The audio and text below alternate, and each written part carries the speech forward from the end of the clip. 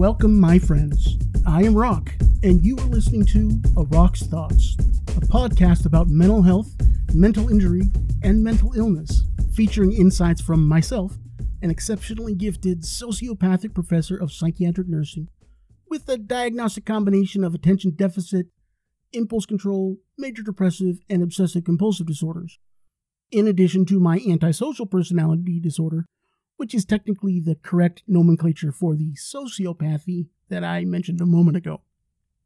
We'll get into what all of that means at later dates, as we take an in-depth look at the various mental diagnoses and disorders, episode to episode.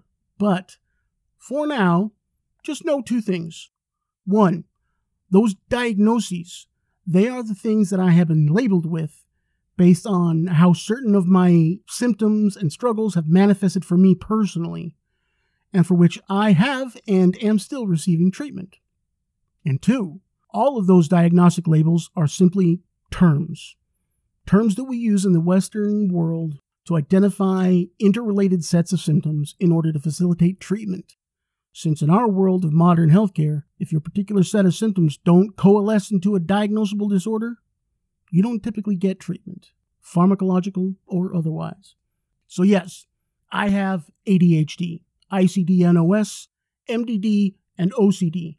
But what I really have is a combination of neurotransmitter deficits, primarily norepinephrine, dopamine, and serotonin, that present with signs and symptoms that modern healthcare is compelled to distinguish with those specific diagnostic names.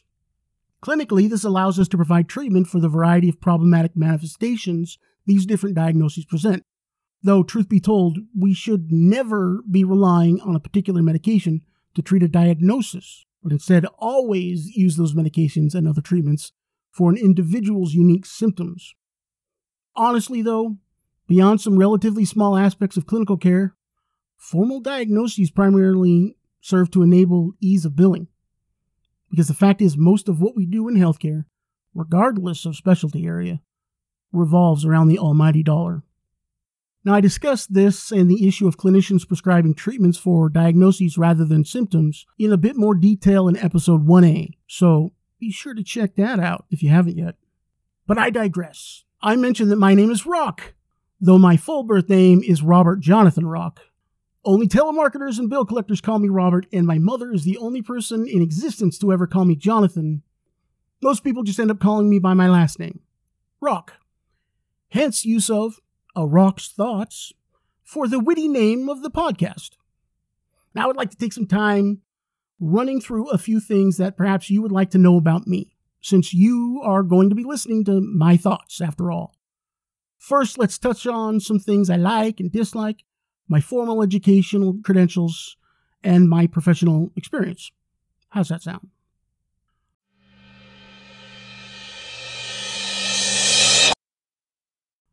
I like kitty cats. That's right. I'm a cat lady.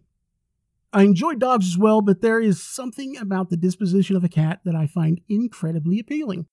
Perhaps the transactional nature of our interactions, or the dichotomy of one moment engaging in caressful purring and petting, and being able to then just abruptly stop that, cut it right off, and walk away, and nobody gets their feelings hurt. I'm also very fond of tabletop games, role-playing games, both as a player and a game master, all sorts of strategy board games, Euro games, Ameritrash games, puzzle games, dice chuckers, card games, all that good stuff. I enjoy reading and writing, particularly in speculative fiction, such as fantasy and sci-fi.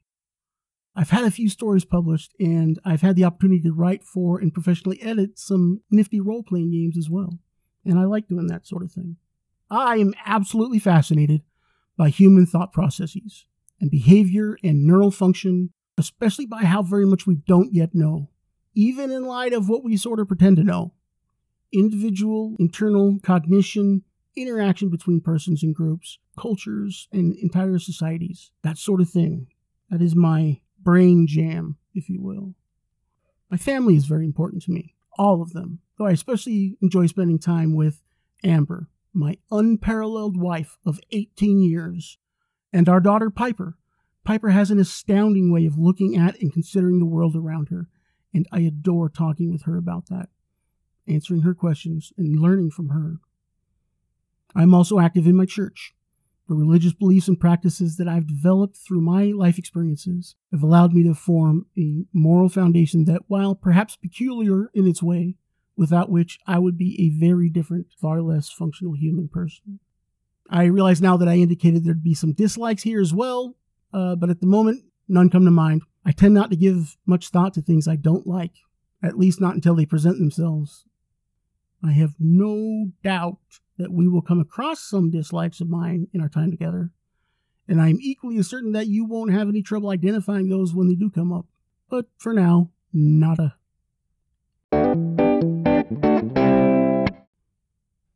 Now, credential and professional experience-wise, or really, what is it that makes me qualified to talk to you about mental health? In 2006, I graduated with a Bachelor's of Science in Behavioral Science and Health with a minor in Psychology, as well as a Bachelor's of Science in Sociology with a minor in Anthropology, before then wrapping up my Bachelor's of Science in Nursing in 2007 with an emphasis in Psychiatric Mental Health Nursing. Amber and I had gotten married in December of 2004 when I had first started my post-secondary education, and by then she'd already graduated with her BS in Communications. She worked while I attended school, and being married to her and going to classes was pretty much all that I did. My rapid rate of collecting degrees slowed down quite a bit when I graduated nursing school, and Piper came along in 2008. My first position as a registered nurse was at the Utah State Hospital as a charge nurse on one of the forensic units. Now, in this context, forensic mental health refers to work with those who have been charged with a crime but are not yet competent to stand trial for that crime. The intent of care then being to help them reach a state where they are legally and morally competent to then stand trial. At the time, I also picked up shifts on other units of the state hospital, so I had the opportunity to provide mental health care to a variety of groups, including younger children, adolescents, and adults in acute and crisis care. And I was glad to be there. But the shifts were long and mostly nights, and there wasn't much available in the way of advancement, so after a couple of years, I moved on. And from there, I kind of dabbled a bit. When first starting school, you see, I had initially intended to go into primary care nursing, owning and operating my home visit primary care as an independent nurse practitioner. So I started graduate school right after becoming an RN, as I was there at the state hospital. But it turned out that chugging through another academic program, a graduate level one at that, was not nearly as easy with a newborn at home and a new full-time career, and simply trying to just experience some of life. You see, I had been fortunate enough to finally get diagnosed with and receive treatment for my disorders before beginning college for the first time, so I was functional and more than capable of handling a lot at once, because I could finally use my brain to at least partial capacity. But it turned out to my chagrin that even with the medication help, I still have limitations. So yeah, I left the state hospital, paused graduate school, and I dabbled. Over the ensuing years, I worked in hospice care, an experience I encourage every nurse to try. Working with the dying and their families through and past the death process is unlike any other experience in healthcare. I also provided mental health care to clients in their homes through home health, contracted with several facilities and teaching and training staff to work with clients with neurocognitive disorders, such as Alzheimer's dementia. I was a camp nurse at a YMCA summer camp in Vermont for a couple of summers. And I spent time as a specialist with nonverbal youth with autism spectrum disorder, focusing in on learning and adapting to their individual form of communication, their communicating of their wants and their needs, and then eventually being able to communicate everything else, despite their inability to speak. If circumstances hadn't changed, I think I would still be doing that. I loved it. Thank you, Anna. I did pick up my Master's of Science in Nursing with a focus on leadership and management of people and organizations during that time, with the intent to then earn a postmaster's certificate in family nursing practice, to move on to my big plan of starting and running my independent primary care home visit practice. But right as my time working with the kids with autism spectrum disorder was ending, I finally started coming to the realization that I would never be capable of owning and operating a business. I didn't have the organizational or productivity acumen to make it happen. So then what? That was my plan. I'd been striving toward that this whole time, mostly. I'm not sure exactly why or when, but one night as we were talking, Amber suggested maybe I look into teaching nursing. I figured I didn't know what I wanted to do for sure now, so why not give it a shot? I looked around a bit, and I settled on a place that I thought I'd like to give teaching a go. And that, as they say, was that. Teaching is the one thing that I have done that I love every part of. It is what I want to do every day, and it is what I am supposed to be doing. And I will always be grateful that it is what I get to do. For the past 5 years, I've been a professor of psychiatric mental health nursing, though I've had the chance to teach a few other courses as well, to both undergraduate and graduate nursing students in clinical, laboratory, simulation, and classroom settings. And I hope to continue to teach for the rest of my days. And that, my friends, brings us to other life experience. I had considered offering you here a fairly complete outline type history of my earlier years, but I'm not ready to do that. One thing I do need to clarify before going any further is that throughout everything that I'm about to share with you, I was never really on my own, at least not from my perspective.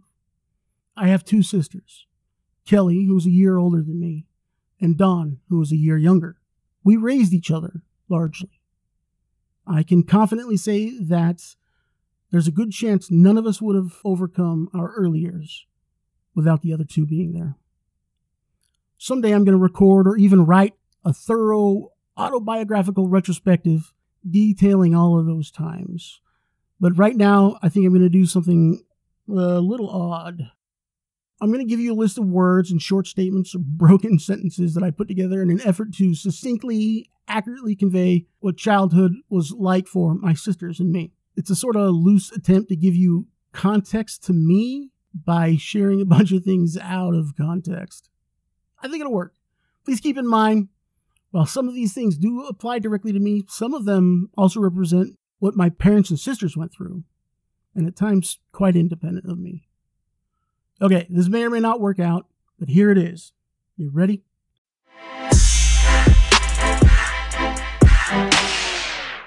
Unstable and chaotic, with ever so occasional moments of traditional Rockwellian joy. Emotional, physical, sexual violence, shaming, gaslighting, deep regret and sorrow, tears and anger, love, caring, but incapability of sustaining genuine, lasting support.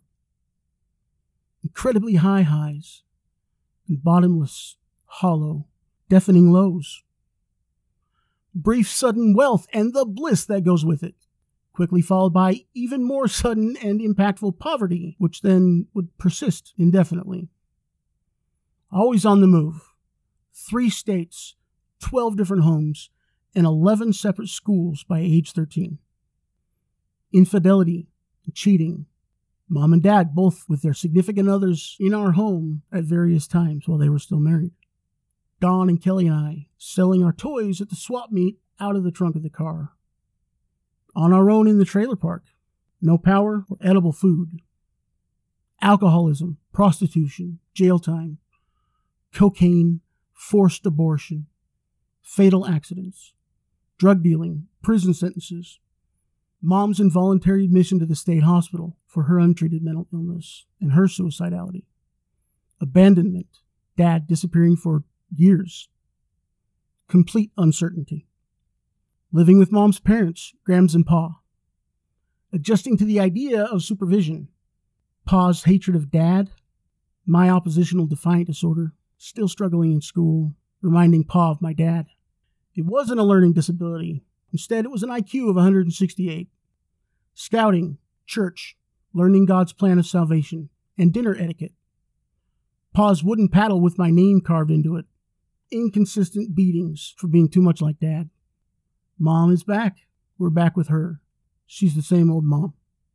Still self-medicating with drugs and alcohol. Still trying to deal with her mental illnesses and mental injuries in the wrong way.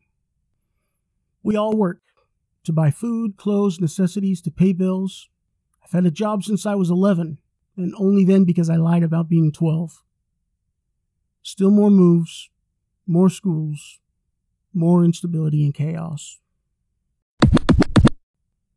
Okay, now to get back to times that I recall a little more thoroughly, at least at this point. Eventually, as I grew and somehow got through high school, I began to recognize that I was going to have to make some decisions about who I wanted to be as a person. Up to this point, roughly age 18 or 19, I couldn't tell you why I had never gotten into drugs or smoking or alcohol. I'd never been busted for the minor crimes that I'd committed. I hadn't gotten into any serious relationships way too young. None of that. If you'd asked me now, I'd likely credit divine intervention. Or if you prefer, incredible cosmic luck. But whatever the reason, I found myself at a point where I was going to have to commit to something, some path. I knew from my own experiences, and those of my parents especially, what I did not want to be, and I could clearly see the kinds of choices and behaviors that led to the sort of life that I did not want to live. So I determined to do the opposite.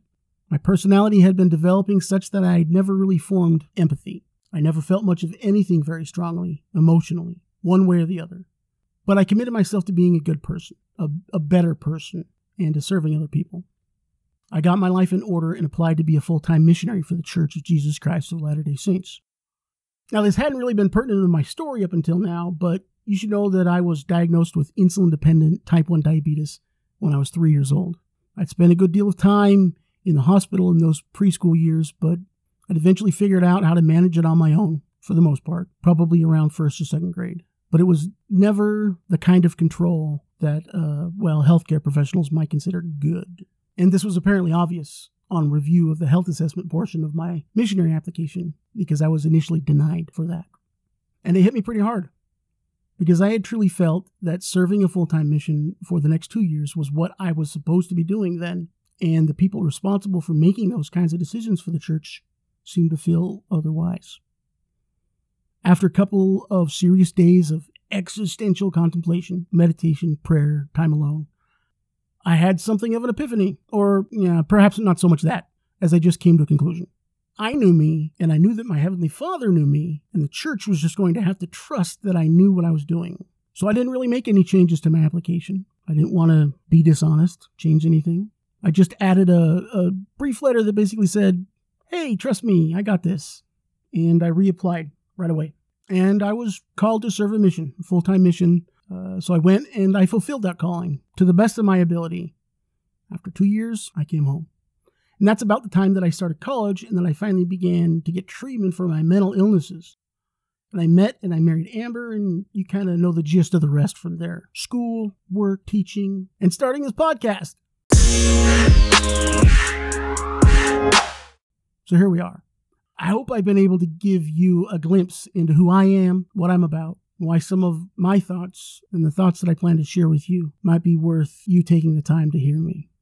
Before I close, please give me a moment to say that if you or anyone you know is struggling with thoughts of self-harm, of ending your life, please don't do it. Suicide is a consequence of hopelessness. Just because you can't see it does not mean that hope isn't there. If you are having thoughts of taking your own life or of hurting yourself in any way, please contact the Suicide Prevention Lifeline at 1-800-273-8255. And that's 1-800-273-TALK, T-A-L-K. That's easy to remember. All you got to remember are the numbers 273, because you're not going to forget that it's an 800 number. And the last four letters spell the word talk, so just remember 273 and you got the rest. I truly cannot thank you enough for joining me on our very first show together, or at least part 1B of the first podcast. If you haven't yet, please don't forget that episode 1A is patiently waiting your listening ears as well. If you've tuned in for some actual mental health talk and you somehow made it this far anyway, have a listen to episode 1A, where I get into some of the nitty-gritty of mental health versus mental illness. Besides, probably the most important thing I could ever say to any person ever about mental health and being human in general is on there. So yeah, a do not miss, if you ask me. And I will be back next Monday as well with a brand new episode 2, in which we'll consider the state of mental illness in the Western world, where we've come from, how we got where we are, where we're headed. Until then, my dear friends, I am Rock, and those are my thoughts.